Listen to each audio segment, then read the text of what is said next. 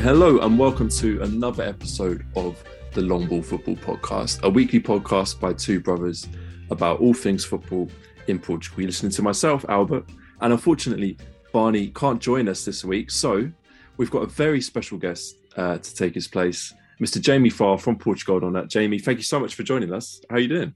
Thanks for having me on, Albert. Yeah, it's a pleasure to be back on. Our pleasure as well. Thank you so much for joining us. People who've listened to the show before will know that Jamie's joined us a couple of times now. I think once each season so far. So Jamie's someone that we love having on the show, and yeah, we do appreciate your time. Jamie's going to be joining us for our regular weekly roundup show. We're going to be diving into all things Premier League shortly, both at the top end of the table and down towards the relegation battle as well. But of course, we do want to touch on European football, as there are still two Portuguese teams involved in European competition. Benfica are still in the Champions League, playing Liverpool, and Braga are in the Europa League against Rangers. Now, Jamie, let's start with Benfica. By the time this show comes out, Benfica's game with Liverpool will be over, and most likely Benfica's involvement in the Champions League will be over. But let's just look back to how they did against Liverpool in the first leg. They lost 3-1 at home. Of course, a disappointing result on paper, but I have to say, I thought the performance itself, while disappointing in the first half, I thought they did very well in the second half. And in a game like this against Liverpool, when chances are you're going to lose, you're coming up against a team with resources that you really can't match. For me, it's all about just giving a good show of yourself, giving a good account of yourself, giving the fans something that they can be proud of. You know, a big thing in Portugal is that the Portuguese fans like their clubs to be well represented on the big stage when they play against these big teams. And without wanting to be patronising, I think they did do that. They did really well to score early in the second half. And I think they were probably unlucky to concede the third goal. On a different day, it could have been a slightly better result. Yeah, the fact that Liverpool have gone 2-0 up at half-time, you just think, you know, there's such a sense of inevitability that goes with, I mean, their matches, to be honest, the way they play, and not least what we've seen in recent years in all those times they've played Porto, which is, you know, nothing against them. That's just Liverpool's incredible strength. So I think, yeah, we probably thought that, you know, a similar situation where just more goals would follow in the second half, and you'd be, you know, forgiven for thinking that the tie was truly done at half time. But yeah, to sort of, you know, I don't know, it's a bit of a cliche, but to draw that second half. And I think the one key difference as well for Benfica is, as you say, I completely expect Liverpool to progress from the second leg. But, you know, the new away goal rule, or, you know, lack thereof, means it's not, you know, fully dead. An early goal for Benfica at Anfield, and, you know, you just never know. As I say, I'm fully expecting a Liverpool win, but yeah, I think they did give a good account of themselves. At the very least, in the second leg, they'll be able to play without any pressure, and I think hopefully that will make a difference. And look, if this is Benfica's last involvement in the Champions League, as we expect it to be, I think you can still put this down as a very, very successful campaign. Oh, definitely, yeah. I mean, I know they were not the side they are right now at the time, but, you know, they eliminated Barcelona from the group stage. Really tough group to progress from, and I think, you know, and I think Ajax were probably sort of marginal favourites for the knockout game too. So yeah, I don't think any fan would have thought that they'd be in the quarterfinals at the start of the season. So yeah, fantastic European campaign, and as we've sort of alluded to, you know, zero shame in losing to arguably the strongest team in the competition. Exactly that. Well, on the more positive end of the spectrum, Braga did very well, I thought, to get a 1-0 win over Rangers. Going into the game, I was very much of the mindset that this was two very even teams going up against each other. I thought it was going to be a very tight match, but I was really impressed with Braga. And for me, although I might be biased, I thought that they were the better team on the night. Yeah, it was a fascinating matchup, especially as a rematch to them playing a couple of years back. And I think Braga would have been disappointed on that occasion to have not gone through that one, because they had their chances in that tie. So maybe a sense of score to settle, but Yeah, I think after a pretty dodgy first half of the season, I think Braga sort of seemed to be showing signs of kind of getting there. Again, perhaps maybe they'll regret not winning by more than one, but yeah, a good result and the clean sheet should give them some confidence as well. Well, it was exactly that I was going to come on to, because I think the only downside to this scoreline is the fact that it is only a 1-goal advantage. I thought they could have scored more, and ideally, I think, given the dominance that they had in the game, they would have taken more of an advantage into the second leg. A 1-goal lead, as we well know in these 2-leg European ties, is really not very much at all. And to then go into the away leg in Glasgow, where Rangers will have the support of that fantastic fan base behind them, and you sense it's going to be a much tougher game for Braga in that leg. That said, I agree that I think Braga are playing the best they've played all season right now. So I think this is, really the best time for them to be playing a game like this. I thought some of the players on the night were absolutely fantastic. The young left wing back, whose name slips my mind, but he impressed me so much. I thought Fabiano, who kind of filled in as a third centre back, was excellent. There were so many players that really stood out and did well. So it's not going to be easy, but I do feel confident going into that second leg, and it might be a slim advantage, but it is an advantage nonetheless. Braga had the odd frailty at the back in that first leg, but I think likewise, I don't think Rangers' defence inspired much confidence either. So I think there's opportunity to score for Braga, which again, technically, as we've touched on before, without the away goal, that's maybe not quite as key. But yeah, I think they've, as a team, they've got more confidence, and I think they'll just edge it. Although I think I do think it'll be very close. Absolutely. Well, Braga take on Rangers on Thursday. Benfica, as we said, will be playing on Tuesday, so that game will be over by the time this podcast comes out. But definitely keep an eye on Braga on Thursday night. Well, look, let's move on to the Premier Liga. Jamie, let's talk about Benfica. That's the first game I want to touch on. Benfica obviously dropped points last week against Braga, and we're looking to bounce back from that disappointing result and the loss to Liverpool in midweek. Who better to face than Jamie, than Premier Liga whipping boys, B-SAD? But this game was never going to be as easy as the last time these two teams met in that now infamous night in November. For starters, B-SAD had 11 players on the pitch.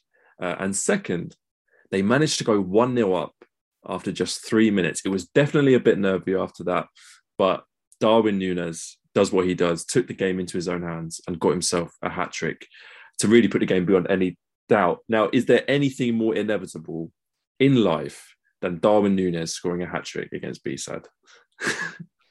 Well, that's it. It's looking that way, isn't it? I mean, I still don't think that first hat-trick should count. But, I'm with you. But that said, even if you took that away, I think he's still a decent amount ahead in the Golden Boot race. So I think that argument is quite defunct. But yeah, he just seems to be getting better and better.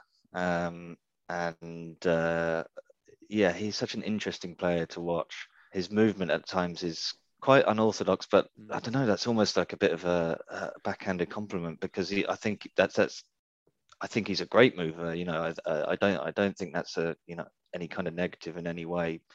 But he's sort of, he's starting to play with that swagger that you can see where a player is sort of beginning to perhaps outgrow the league or even team to an extent.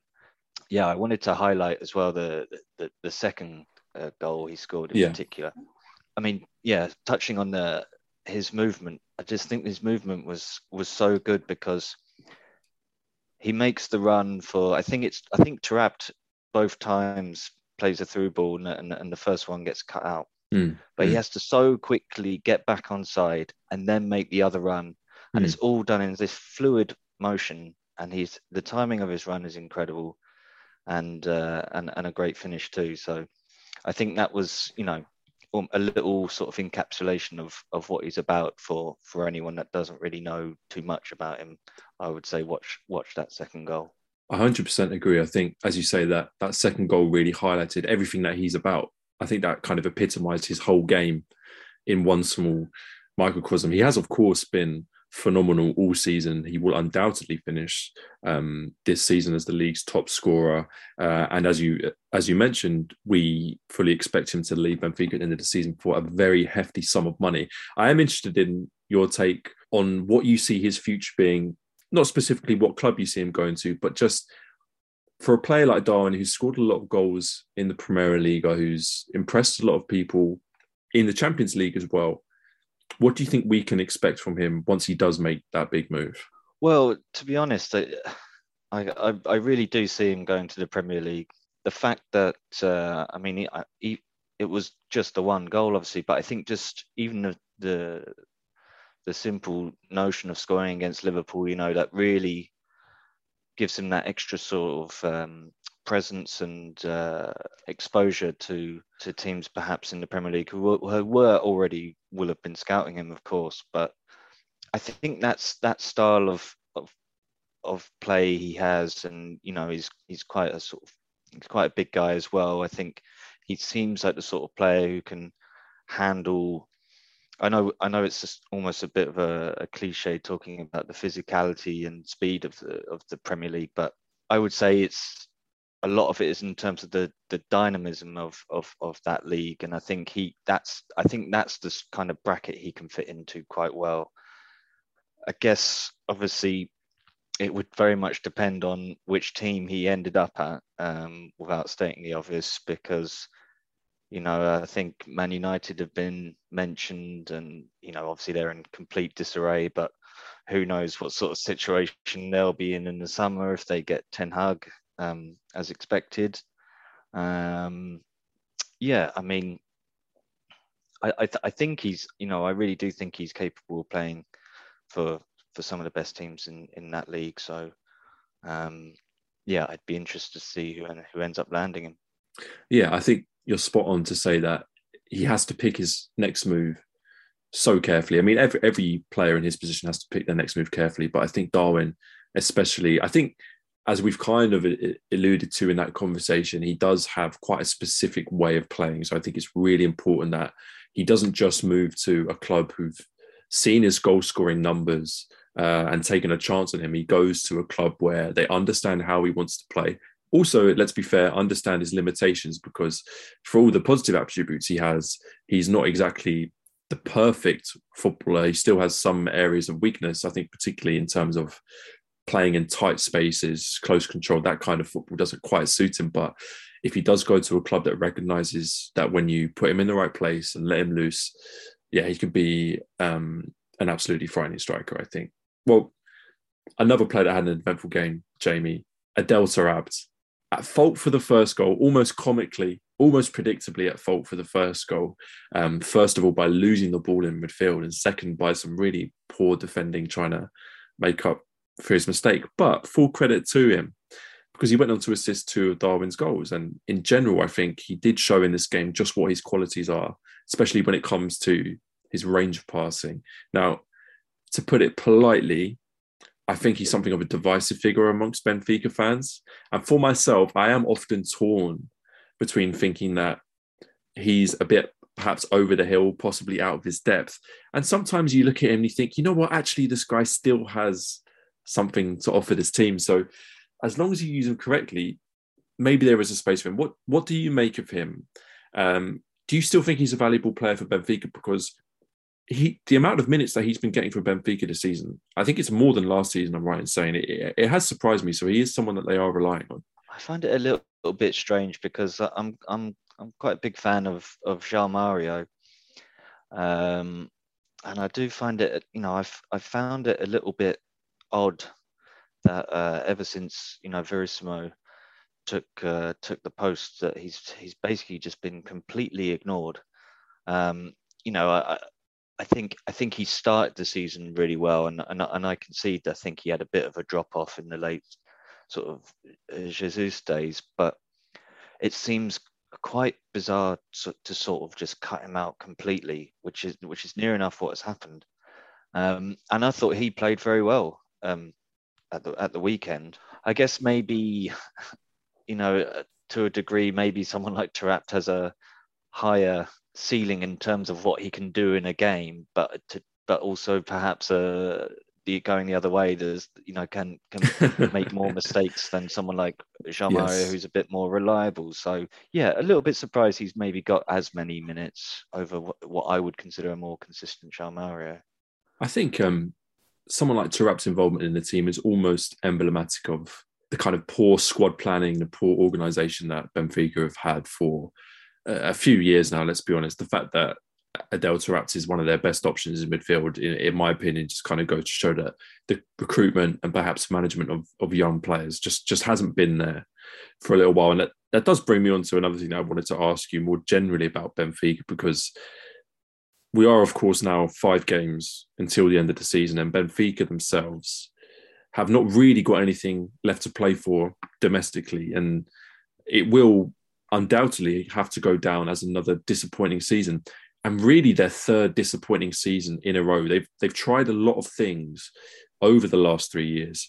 They went back to Jorge Jesus. They spent 100 million euros in a transfer window, and now, as we've seen, quite strong rumours, they look close to appointing German coach Roger Schmidt from PSV. I'd be just interested in your take on Benfica about what they need to do to kind of stop the rot, as it were. What do they need to do to make that next step? What would you want to see from them over the summer, perhaps, to try and get back to where they need to be? And just to offer up some of my own opinions, I think perhaps there needs to be some brave decisions made about what players they keep and what players they let go. Maybe not brave, perhaps brave is not the right word, but uncomfortable or difficult. Maybe not keeping players just because it's easy to keep them. Maybe be a bit more ambitious in the transfer market, not in terms of spending money, but understanding that there's probably a bit of an overhaul that needs to be done in terms of bringing in players with the right attitude to succeed at a club which, let's face it, Benfica is a club that should be succeeding in the Premier League every season. Definitely, yeah, I agree. I think at the end of this season, when when you look back at their last 3 campaigns, they're nowhere near good enough for the standard that they've set themselves previously. That a lot of fans seem to be very unhappy at board level and with the president, and seem to want fundamental change at that level.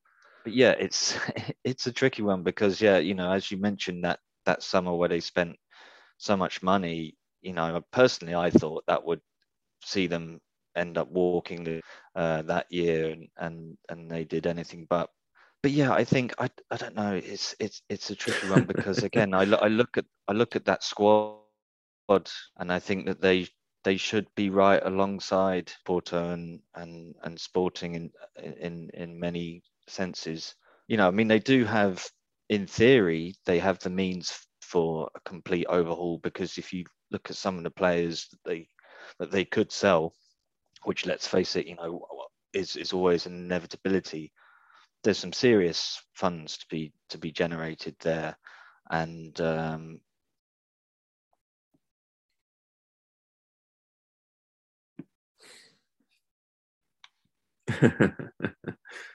Absolutely. Well, I mean, to be fair, if either of us had the answers, we'd probably not be sitting here right now. But I agree. I agree with what you said, and I think the key thing is that there's too many transfers that haven't quite come off, and they've ended up with quite a bloated squad. So yeah, definitely work to be done in the transfer market for me. I think, of course, Jamie, we should touch on Bstad at least. I mean, they've obviously had a very poor season so far. We know that they are really the favourites to go down, but to be fair to them, under their relatively new manager, Felipe Candido, I think they have improved. I think their defence has certainly improved. They've got a few more points in recent games. Obviously, they got the opening goal in this game. But my opinion of them is that they just do not quite have the quality, in my opinion, to stay in this division this season. I'm not sure if you would agree with that. I think the writing's been on the wall for a while now, barring what would have to be considered a pretty miraculous turnaround. I think you just look at the squad, and I just don't think it's good enough. There's good players there, but I just think I feel like it's a bit of a mismatch of players at varying stages of their careers, and it's really different. And in terms of like loan players, young players, experienced players, which in theory can work out great, but it's just not happening for them at the moment. And I would like to highlight Afonso Sousa in midfield, who got that opening goal. Did make the mistake for the equaliser, admittedly, but he was singled out by his manager at the weekend as well, who basically just admitted that he's their best player outright. And the fact that he made the Portuguese under 21 squad, Yeah, despite the club being in the position they are, is kind of all you need to say about how good he's been. So yeah, I would be very surprised to see them in the division next year. But it's been a pretty disastrous campaign, and it felt like perhaps this sort of season was on the cards for a little while. well, I think you're absolutely right to highlight Afonso Sousa. I think he has been the one positive in what has been a very negative season for B-Side. I would be really interested to see him play at a different club next season, a club where he's surrounded by a few better players, perhaps with, maybe it's a bit harsh, but perhaps with a better coach. That would be really interesting to see. But yeah, I totally agree. Unfortunately for B-Side, the writing looks very much on the wall. As you rightly say, well, let's do our next game, Jamie. Let's talk about Tondela versus Sporting, a game that Sporting won 3-1, a fifth consecutive win for Sporting, as they cling on to some slim title hopes. It was a pretty comprehensive result against Tondela, I thought, notable really for an impressive display from that front three of Pedro Gonçalves, Sarabia, and Marcus Edwards. Slimani, we know, was unavailable due to some kind of internal disciplinary issue. Paulinho was named on the bench, which led to this very fluid front three, something we've not seen too much this season, but I think it really worked. It was a little bit slow getting going. They didn't quite click straight away, but once Inacio broke the deadlock with that long-range shot, they really sort of opened up and started to play some great football. Definitely, I think, and what you're talking about that front three, I think they really showed what they can do with the second goal. Oh. All three involved. Yeah, because Paulinho, who I think might have had a very slight ankle issue, I was reading before the game. He's a divisive player himself, and when it works, it works, and his build-up play can often be very good, but he's always question marks over his goal scoring. It was quite exciting to see that front three, and nice to see Marcus Edwards getting more chances, because I think he's done okay actually in the limited time he's had. I think he very much resembles a signing for next season. I don't think he was expected to just come in and play every game, especially in a title bid. But he looks to be getting to grips with it, and I'm sure Amorim will want the summer to work closely with him. And it was a pretty comprehensive display in the end. It was exactly my thought on Marcus as well. It was his second Man of the Match award since he joined Sporting, which I think is quite impressive. Personally, I thought that he would need more time to settle in, and that's coming from someone who really rates him quite highly. But he's definitely surpassing my expectations in terms of how quickly he started to make that impact. And I think it does really bode well, as you say, for next season, when, unfortunately, Sporting fans might hate me saying this, but the chances of them keeping hold of Sarabia are probably less likely than they are likely. It does bode an interesting question about what that front three will look like next season, though. Obviously, as you alluded to, Paulinho not exactly convincing ever since his arrival, really, and Slimani, we know, well, he's good in the air and he can put the ball in the back of the net, but I don't think he's really Ruben Amorim's ideal striker. Do you think there's a solution inside that team for them next season, or do you think they should bring somebody in the summer?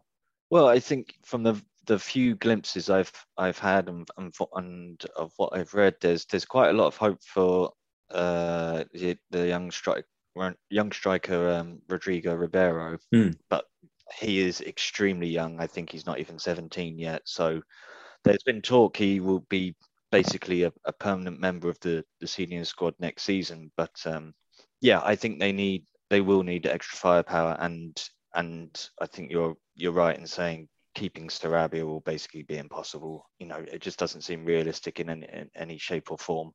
Yeah, it's tricky. It's tricky. I mean, I don't know if there's going to be. I don't know if they'll look domestically. I mean, there's quite decent amount of strikers in the teams below them that they could take a look at. There's nothing too much in the sort of gossip pages at the moment. I agree. I think I like Slimani a lot, but I think, yeah, I don't really see the sort of gelling with someone like Amorim, who, as we've seen, has just got such a specific style, and that using that basically exclusively that one formation. And I think it was probably just a short-term move to sort of that appealed to all parties, and we could even see Slimani move on in the summer. Who knows? But yeah, I definitely think they need some backup in that area, and Gonçalves could even go himself. Although perhaps maybe the fact that his season hasn't quite touched the admittedly ludicrous heights of the previous one, maybe that might see him stick around for another year. Yeah, it does seem that Sporting have been a bit unlucky with strikers recently. Obviously, they've been very fortunate in many other aspects of their game, with the manager and the team doing so well over the last season or two. But Paulinho, a big money signing that hasn't quite come off. Thiago Thomas eventually was sent out on loan. Interestingly, he seems to be doing quite well in Germany, so I wonder whether he'll be reintegrated when he comes back. And then the likes of Pedro Mendes, a player who had a good season on loan at Gil Vicente last season, was rumoured to be given a chance in the first team, goes out and loans Famalicão and doesn't really make any impact at all. So yeah, the striking position for me is one position that they haven't quite got right yet. So it will be interesting to see what they do with that over the summer and towards next season. Let's talk about Tondela as well, Jamie, because I think, to be fair to them, their recent performances, in my opinion, have improved under the new manager, Nuno Campos. Although, personally, I was of the opinion that it wasn't quite right to get rid of Ayestarán when they did. They're currently occupying the relegation playoff spot. They're 1 point behind Arouca. They're 2 points ahead of Moreirense. I was looking actually at their upcoming fixtures. Now, obviously, they've got a Taça de Portugal semi-final to look forward to, which is a great achievement and quite a contrast to how their league campaign has gone. But that match against Moreirense next weekend becomes an absolutely vital game for both clubs. But then there's tough games to come as well. They've got Vitória, Paços, Gil Vicente and Boa Vista. That's their last 4 games after Moreirense. 3 out of those clubs are in the top 7. Boa Vista are on a good one of form themselves. So this could get very, very tough for Tondela to get out of their current situation. I wonder what you think their prospects for survival are. Well, it's a funny one with Tondela, because they are the great escape artists of recent years. We talked about teams, writing being on the wall. The amount of times Tondela have been in that situation and then just and come up trumps is ridiculous. But yeah, interesting appointment. Nuno Campos didn't go well for him at Santa Clara, but I think he's a good coach, because he's worked closely with Paulo Fonseca before. Yeah, I think they do look to have a bit of a freshness since he's come in. I am quite puzzled with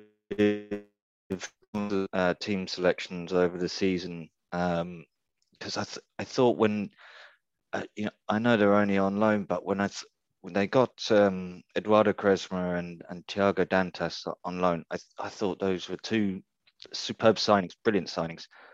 And I don't know if there's anything going on behind the scenes, but I just think they've been criminally underused. There just hasn't been any consistency to their team selections. And yeah, as I say, I'm mystified, because I think both of those players are, I think, huge talents. And for me, I think more than capable of playing for their parent clubs, Benfica and Sporting, in the near future. So I'm a bit puzzled by that. But and I think in Tondela's case as well is an extra intriguing factor is in all those sort of dramatic survivals that I mentioned. There wasn't the relegation playoff in place, so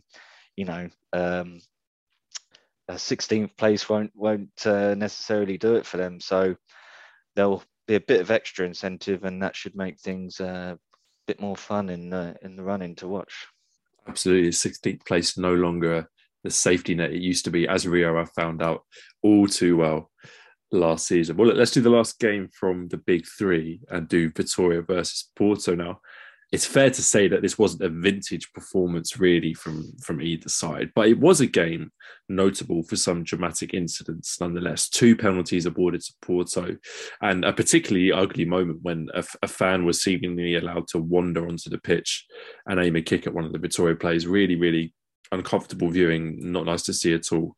There was a lot of noise during the game about the penalty decisions. Porto do get a lot of stick for the amount of penalties they're awarded. Mehdi Taremi himself gets a lot of stick for supposedly drawing those kind of fouls in the penalty area. Now, he won 2 in this match. Both were conceded by the Vitória keeper Varela, who let in the first but manages to save the second. I'm interested in what you make of those 2 incidents and the game as a whole, really, because personally, for all the noise that was going on online, I didn't have an issue with either call.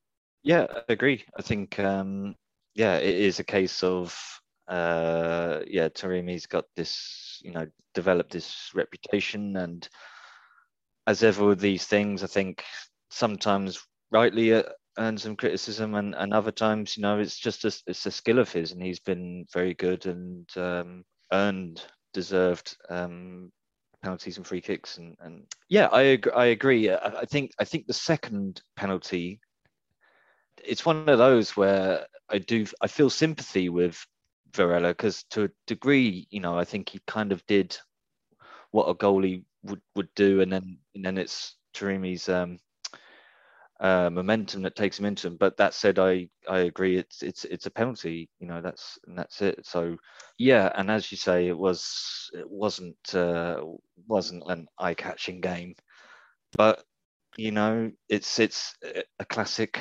Champions sort of win that is often talked about, and looks pretty inevitable now for Porto to get over the line. In a way, it was a shame that it wasn't a great performance for Porto, because they have been so fantastic this season, and a great performance would have been appropriate, because it was, of course, this game that meant they broke that record for consecutive games unbeaten in the Primeira Liga. For anybody who doesn't know, they've now made it 57 games unbeaten in the Primeira Liga. That's a record that stretches back to November 2020. They surpass the previous record of 56, which was held by Benfica, I believe, and that stood for about 45 years, a long time. And I think it really is important that we don't underplay the importance of a record like this, just what an incredible achievement it is. I don't know if you remember it, Jamie. I remember very well the last time they lost in the league. It was Paços de Ferreira. They lost 2-1, and I remember the narrative then being that Porto have fallen behind in the title race, and now it's kind of Sporting's to lose. But who would have thought that from that moment they would just go on this incredible run that sees them at 57 games unbeaten? And to be totally honest, I don't know where that's going to stop. It's quite extraordinary, when you consider as well, even in the recent past, some of the exceptional teams that Porto have had, in that sort of 2010 era, where they won the league unbeaten. So to eclipse that, and given some of the constraints they've had, in the transfer market, I think it's a testament. To be honest, I think it's a real testament to Conceição, really, because again, he's not universally loved, I would say, despite the frankly pretty exceptional success he's had. But I think that's what he's about. I think he's a good motivator of the players, and that kind of record, I think, is reflective of that, because we know he's that type where he blows a gasket when when the players aren't giving it everything and aren't pushing it, and that's what he wants from the team. And I think that's a testament to the job he's done, to be honest, because and perhaps maybe that match was a little bit in his image to a degree, because he has been known to grind things out. Maybe not Simeone level, but that's his way. He wants 100%, effort and commitment over the the flair aspect, if you like. So amazing achievement, and as you say, it's difficult to see when that run stops, because they've just been so remarkably consistent. No, I think you're absolutely spot on, and it's just Sergio Conceição's got so much right for that team. The mindset is spot on. Every player fights for the badge, fights for their teammates.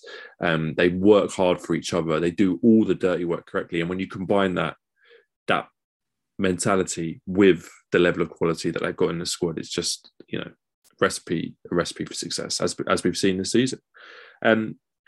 It was obviously going to be tough for Vitória in this game to get anything out of it, really, especially when you consider the sending off that they had. But I thought they did have a good go of this game, and perhaps on another day could have got some kind of result. I definitely see Vitória personally as a team in transition. I think they've steadily improved this season under new manager Pepa. I think they're still quite a way off where they need to be honest. But that said, they could still end up with European football next season. But there is work to be done, both on the training ground, in the transfer market, and on the pitch, if they're really going to be getting back to where the fans want it to be, challenging for fourth place. Still work to be done in that sense. I think they made a good fist of the game, considering some of the absences they had on the day.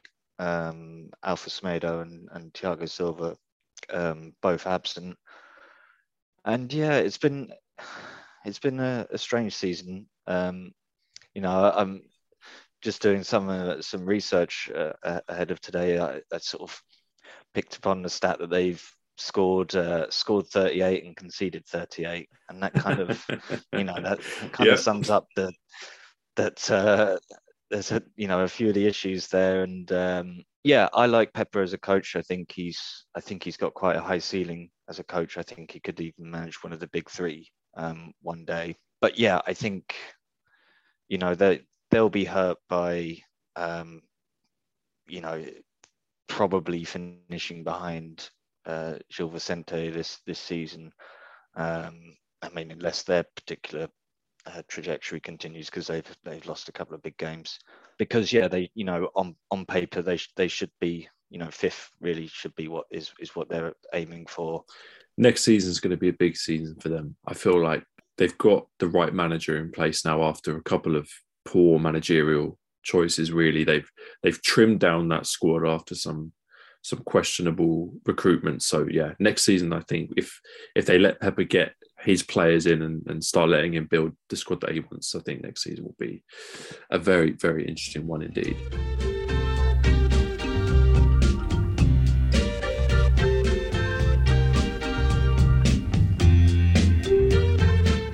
Okay, well, let's look a little bit further down the Primeira Liga table. As we know, with a lot of the European and title race pretty much tied up, the place to look for drama towards the end of the season really is the relegation battle. And last week, me and Barney were chatting about a weekend where 4 out of the bottom 5 teams had won Moreirense.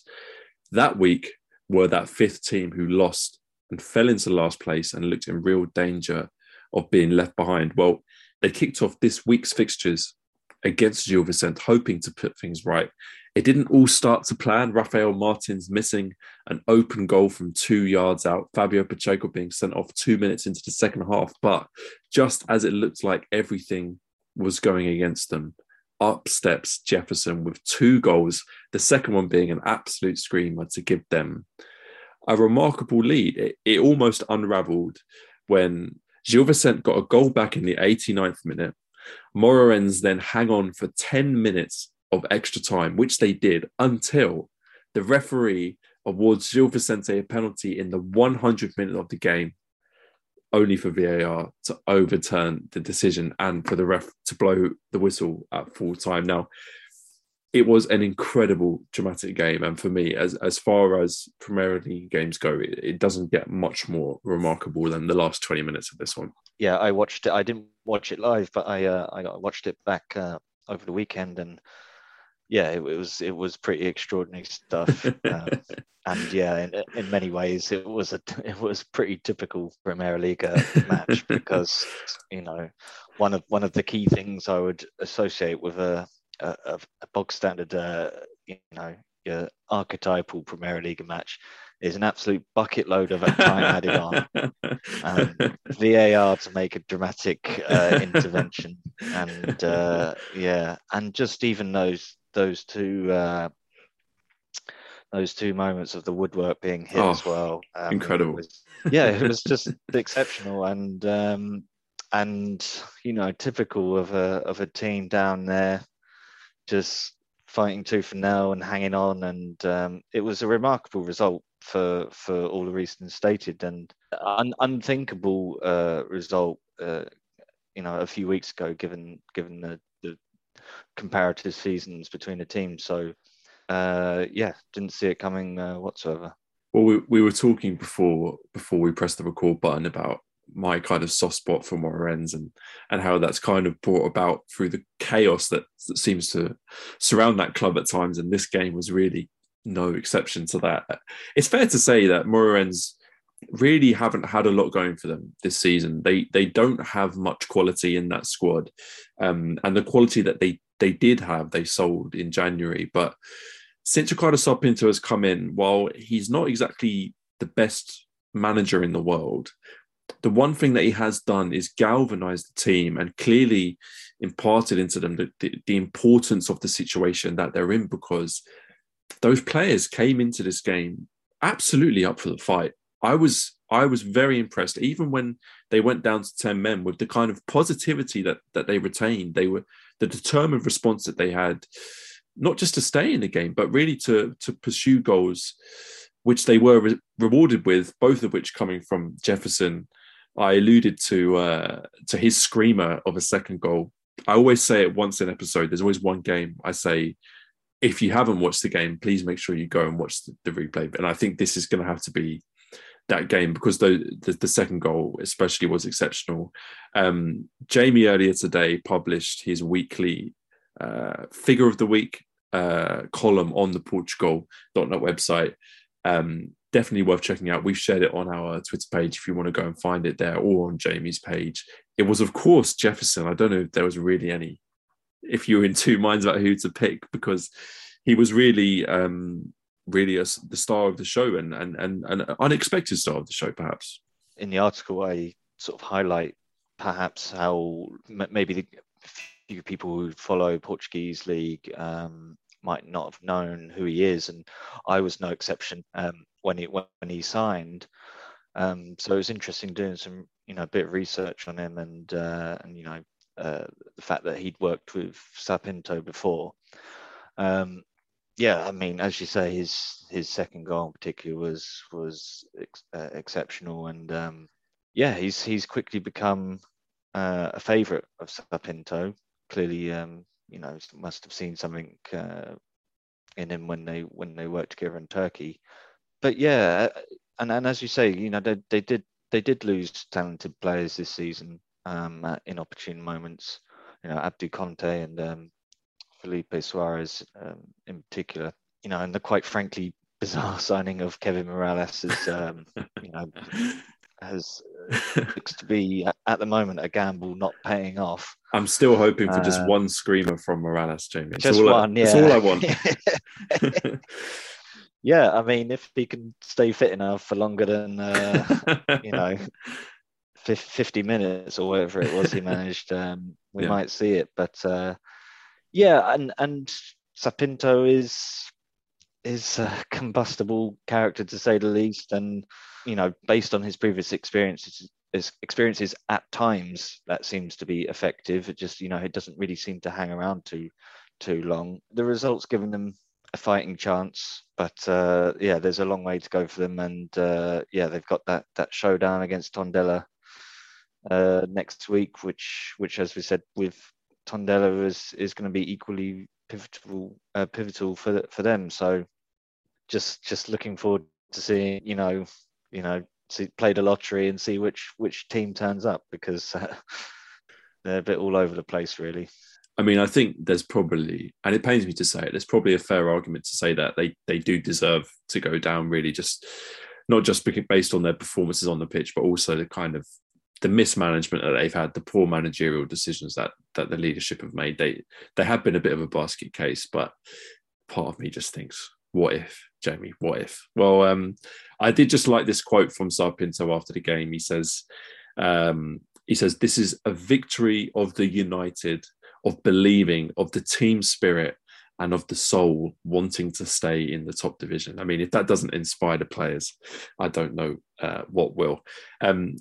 From Gil Vicente's perspective, though, Jamie, this has to go down as a very, very, very disappointing result from a team that we've come to expect good things from this season, very good things. It wasn't that long ago that me and Barney were talking about their win over Braga in Braga, and I'm wondering whether they could even be a shout to finish in fourth place. Since then, they've lost, I believe, 3 out of their 4 Premier League games, or at least 2. They're in a real poor run of form. And for Gil Vicente fanboys like myself, at what point should we start getting worried that this is not just a blip? It is concerning, especially when we consider the standards that they've set this season with some of the remarkable results they got. No more so really than Braga recently. It's just quite extraordinary, really, because I think the 3 games that followed that win, based on how they've been playing, it's quite extraordinary to have only picked up 1 point, because even the draw at home to Maritimo was, in the circumstances, not a great result. But then to lose to Arouca and Moreirense in consecutive games is extremely unexpected. Again, given how good their squad looks, and it's also slightly puzzling in the sense that, it wasn't even down to a case of missing personnel. I think they've been really lucky with injuries this season, and they had their full 11, which rarely changes. So I don't know what happened upon the return to action after the international break, because, as I say, by their standards, not so much the Maritimo game, but the last 2 games, it's bordering on unacceptable to have picked up 0 points, especially with both their opponents getting red cards as well, which is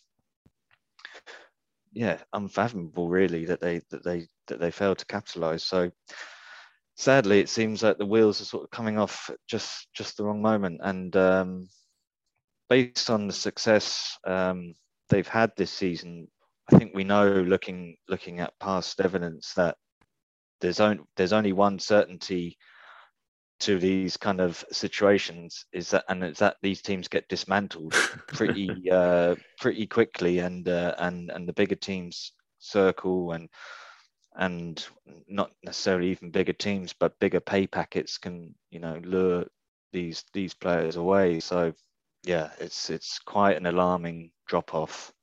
They have got a couple of tough games in their last 5 as well. So quite an alarming trend to try and turn around. Yeah, a surprising couple of results, and obviously we can only speculate as to what the situation is. But I was quite shocked that with players of the quality of Samuelino Fannavaro on the pitch, that they couldn't have achieved better against a 10-man Moreirense. It does seem really, really puzzling. So, as you say, 5 games left for them to secure 5th place. We'll have to see. It's up to them now to prove whether this is just a blip or whether this is really them running out of steam towards the end of the season. As a neutral who's enjoyed them, watching them play so much this season, I definitely hope it's the former. Well, let's do another game, Jamie. Let's talk about Boa Vista versus Arouca. And this was a game that I was really keen to keep an eye on after both these teams won the previous weekend. Both interesting teams, I think, especially Arouca, who I think on paper this season were arguably the weakest team in the league. but have done very, very well to kind of keep their heads just above water as the season's gone on. They're currently just 1 point above the relegation playoff, and back-to-back wins would have been an amazing boost for them, but it wasn't to be, as I think they were relatively comfortably beaten by Boavista. It was an excellent solo goal from Kenji Gore to give Boavista the win. It was only Boavista's 6th win of the season, which is quite remarkable when you consider that they're a relatively safe 11th place in the league. But yeah, I think for me, this game was all about one team who are an established top division side and one team who you can tell just don't quite have that Premier League pedigree. Yeah, there's a lot to like about Arouca and their squad and how they've gone about their season, because it's pretty remarkable their rise back to the top flight, to have just done it in consecutive seasons, and the way they just took apart Rio Ave in the playoff last summer.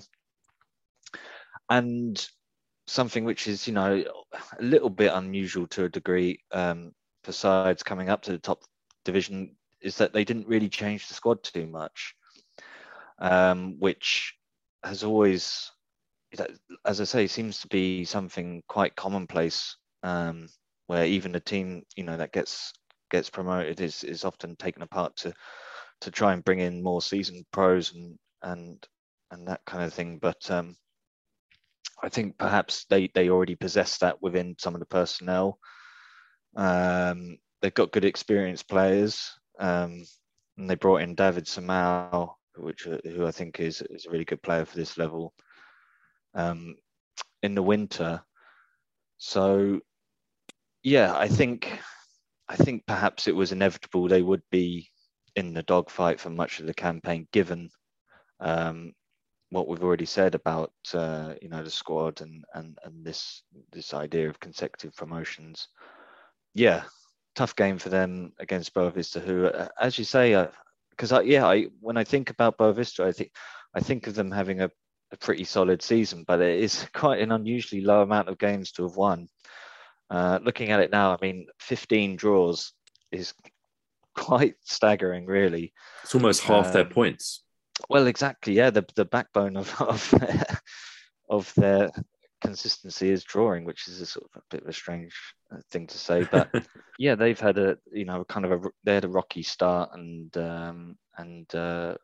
Petit's come in, and very safe pair of hands, and maybe not the most exciting coach out there, but has kind of done what he's done quite a lot in his career. So yeah, and they've got an interesting team. I really like Peter Musa, who looks like a decent striker and looks like he's on his way to Benfica, in fact, if reports are to be believed. And yeah, I like their squad. I like their players. I like Gustavo Sauer, who was absent for the Arouca game, but yeah, I really rate him as a player, and yeah, I think they've got decent depth. So I guess in that sense, it is a little bit surprising to see that they've not won as many games. But the table being what it is, if they can sort of pocket this momentum they've got with consecutive wins, then could easily see them sort of making a late raid for sort of top 7 or something like that. Well, I think those aspects that you point out, just having those one or two players of higher quality and having that experienced manager are kind of what set them apart from, I think, the other teams at the lower end of the table, probably the reason why they've done so well. One player that I do want to talk about from Boavista was the goal scorer, Kenji Gore. I think he's somebody that I've kept my eye on really since last season when he was at Nacional. I don't think there was really much fanfare when he signed for Boavista. I think he was kind of seen as a bit of a cut price deal for a club that were looking for bargains. Obviously, he arrived as a free agent, but I really thought that he could add quality to that Boavista attack. And I think he's proved that this season. He's not always been given opportunities to start, but certainly in the last month or so, I think he's been on a good run of form. This was his second goal of the season, but he's also contributed 5 assists. And I think when you watch him and you watch his game, it's more than just about those numbers. He's an excellent dribbler. His direct running causes real problems for any defense. I think we've seen a number of times where he doesn't necessarily get the credited for an assist, but his running into the box will be what causes enough problems for Boavista to get a goal. And I think personally that he's a very underrated player. I'm just interested to be somebody that you've had much of a chance to watch, really. Yeah, he wasn't really able to show it at Nacional, and I thought he would come in as a squad player. Yeah, I think he's done well. He's those numbers you mentioned, I think are pretty good, considering he's been far from a regular starter in the team.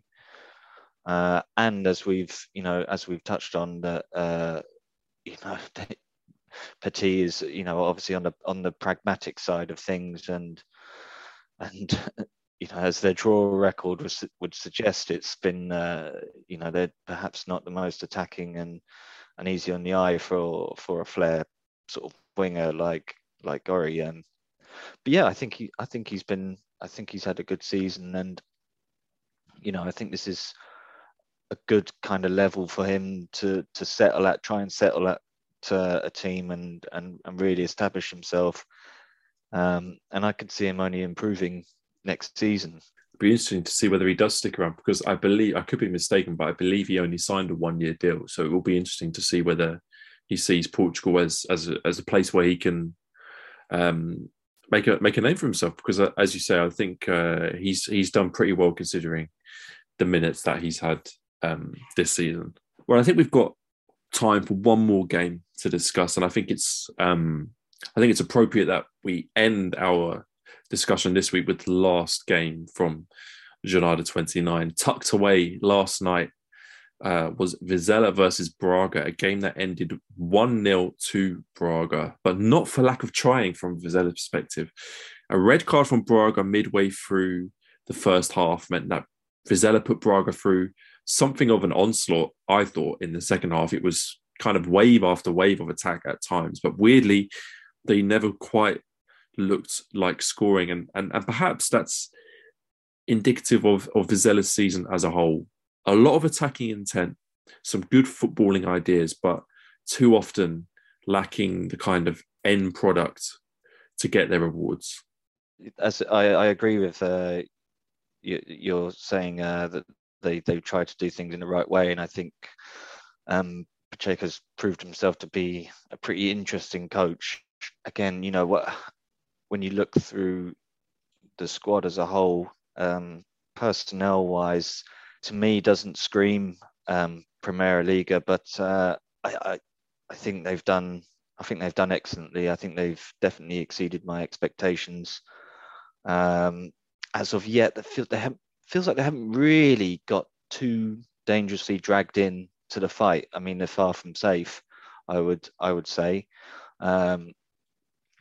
But again, really would be quite remarkable, I think, to stay up, considering the size of the club and their lack of experience at this level. And again, it was a good time to play Braga, considering their schedule, and perhaps their priorities are more with Europe.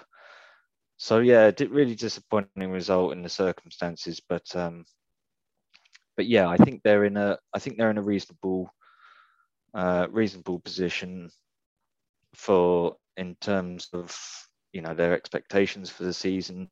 I think they've got a pretty generous run in, and I think they can look at a lot of those games, and there's opportunities to pick up points. So, but yeah, even a point could have been result in the relegation battle. But yeah, we'll see.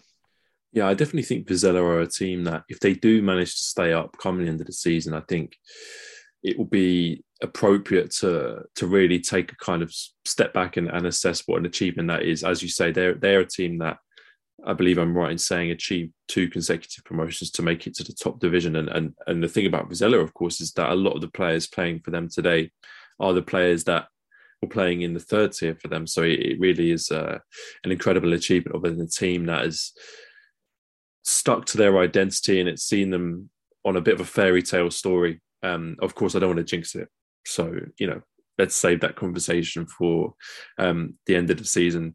For Braga, Jamie, the one goal was enough in the end. And while it wasn't their best performance of the season by any means, it does continue a fine run of form, which includes, of course, that Europa League success.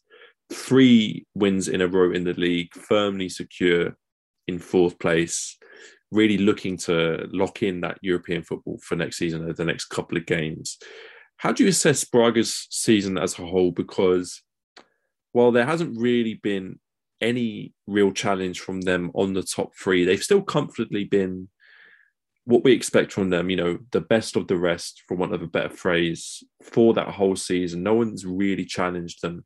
They started off a little bit inconsistent, but for me, Carlos Carvalhal, the way he's brought through some of those young players and the form he's managed to get out of them this second part of the season, I think has been a successful season. Yes, definitely. I think, especially if they can achieve Europa League semi-final, then that in of itself represents an excellent season. I think there will still be a little bit of disappointment that they are not really being able to close the gap on those 3, because I think that's a legitimate ambition of the club. I just think there will be a fraction of disappointment that they've been so far behind, because I especially think in the context of Benfica being well below par, I think that should have been seen as a target, a really doable target to slip into that 3rd place. So I felt that they can really close that gap domestically, and yeah, I think there'll just be a slight tinge of disappointment that they didn't make a better fist of that. But that said, it would be offset by further European success. So especially if they can make the last 4, it has to be considered job well done. Absolutely, I agree with that 100%. For me, that only slight caveat is just because we've seen Benfica kind of leave the door open a little bit. The fact that they didn't make more of a fist of getting into that 3rd spot, maybe that's a disappointment, but I think that would be really applying high standards to them. I think what they've achieved, especially as you say, with the bonus of the European successes, has been absolutely fantastic. And look, that can be their aim for next season, as it seems to be every season. Well, look, I think that's about all we've got time for on this week's show, except for my favourite part of the show, where we recommend a game to watch at the weekend for our listeners. Jamie, I did set you some homework, and I wonder whether you've got a little game for our listeners as a recommendation to watch. And of course, there is one obvious one, so you can't have that. Yes, I will. I will avoid the obvious Lisbon derby between Sporting and Benfica, which will obviously take centre stage. But yeah, I would. We've mentioned it in passing over the course of the podcast. I think it's got to be Moreirense against Villa. They're both occupying the relegation places as we speak. 2 points separating them, and just an enormous match with so much on the line for Tondela if they can win and establish a 5-point buffer to a fellow struggler like that. Would just be, potentially that could be enough to at least see them avoid the automatic drop zone places. And Moreirense coming off the back of that fantastic win that we've discussed, maybe they're going to have the edge in terms of momentum and the home advantage as well. So I'm fully expecting, not the highest quality, but just sheer bloody-minded fight from both teams. And Absolutely. And yeah, that's the one for me. If could get a bit tasty as well. Absolutely. But if it's got any of the chaos factor that Moreirense versus Gil Vicente had, it'll be well worth a watch. But that was absolutely going to be my choice as well. So if I'm going to offer up something different. The one game I think you could look out for would actually be on the Friday, 8:30 p.m. Vitória de Guimarães versus Paços de Ferreira. Now, I picked that because Paços are a team that we didn't have time to talk about today, but they have been really going under the radar as an improving team. They now sit, I believe, in 7th place or one place below Vitória. So that's going to be a really, really fascinating game to see whether Paços can gain ground and maybe sneak into that last spot behind Gil Vicente. Well, we are going to leave it there for this week. I just then have to say a massive thank you once again to Jamie for being the world's best super sub, filling in for Barney. We really, really appreciate it, Jamie. That was really good fun. So I appreciate your time. My pleasure. No, thank you for inviting me on, and it's been fun to talk as always. Well, I'm sure we'll have Jamie on again in the not too distant future. If you've enjoyed listening to the show, you could leave us a little review on Apple Podcasts or a star rating on Spotify. If you want to get in contact with us, you can find us on Twitter at Longball Football, and I believe Jamie is at FR Football Jamie. I'm sure we'd both be more than happy to get involved in any conversations you want to have about the show or the league in general. But it just leaves me to say thank you very much for listening, and we'll see you next time.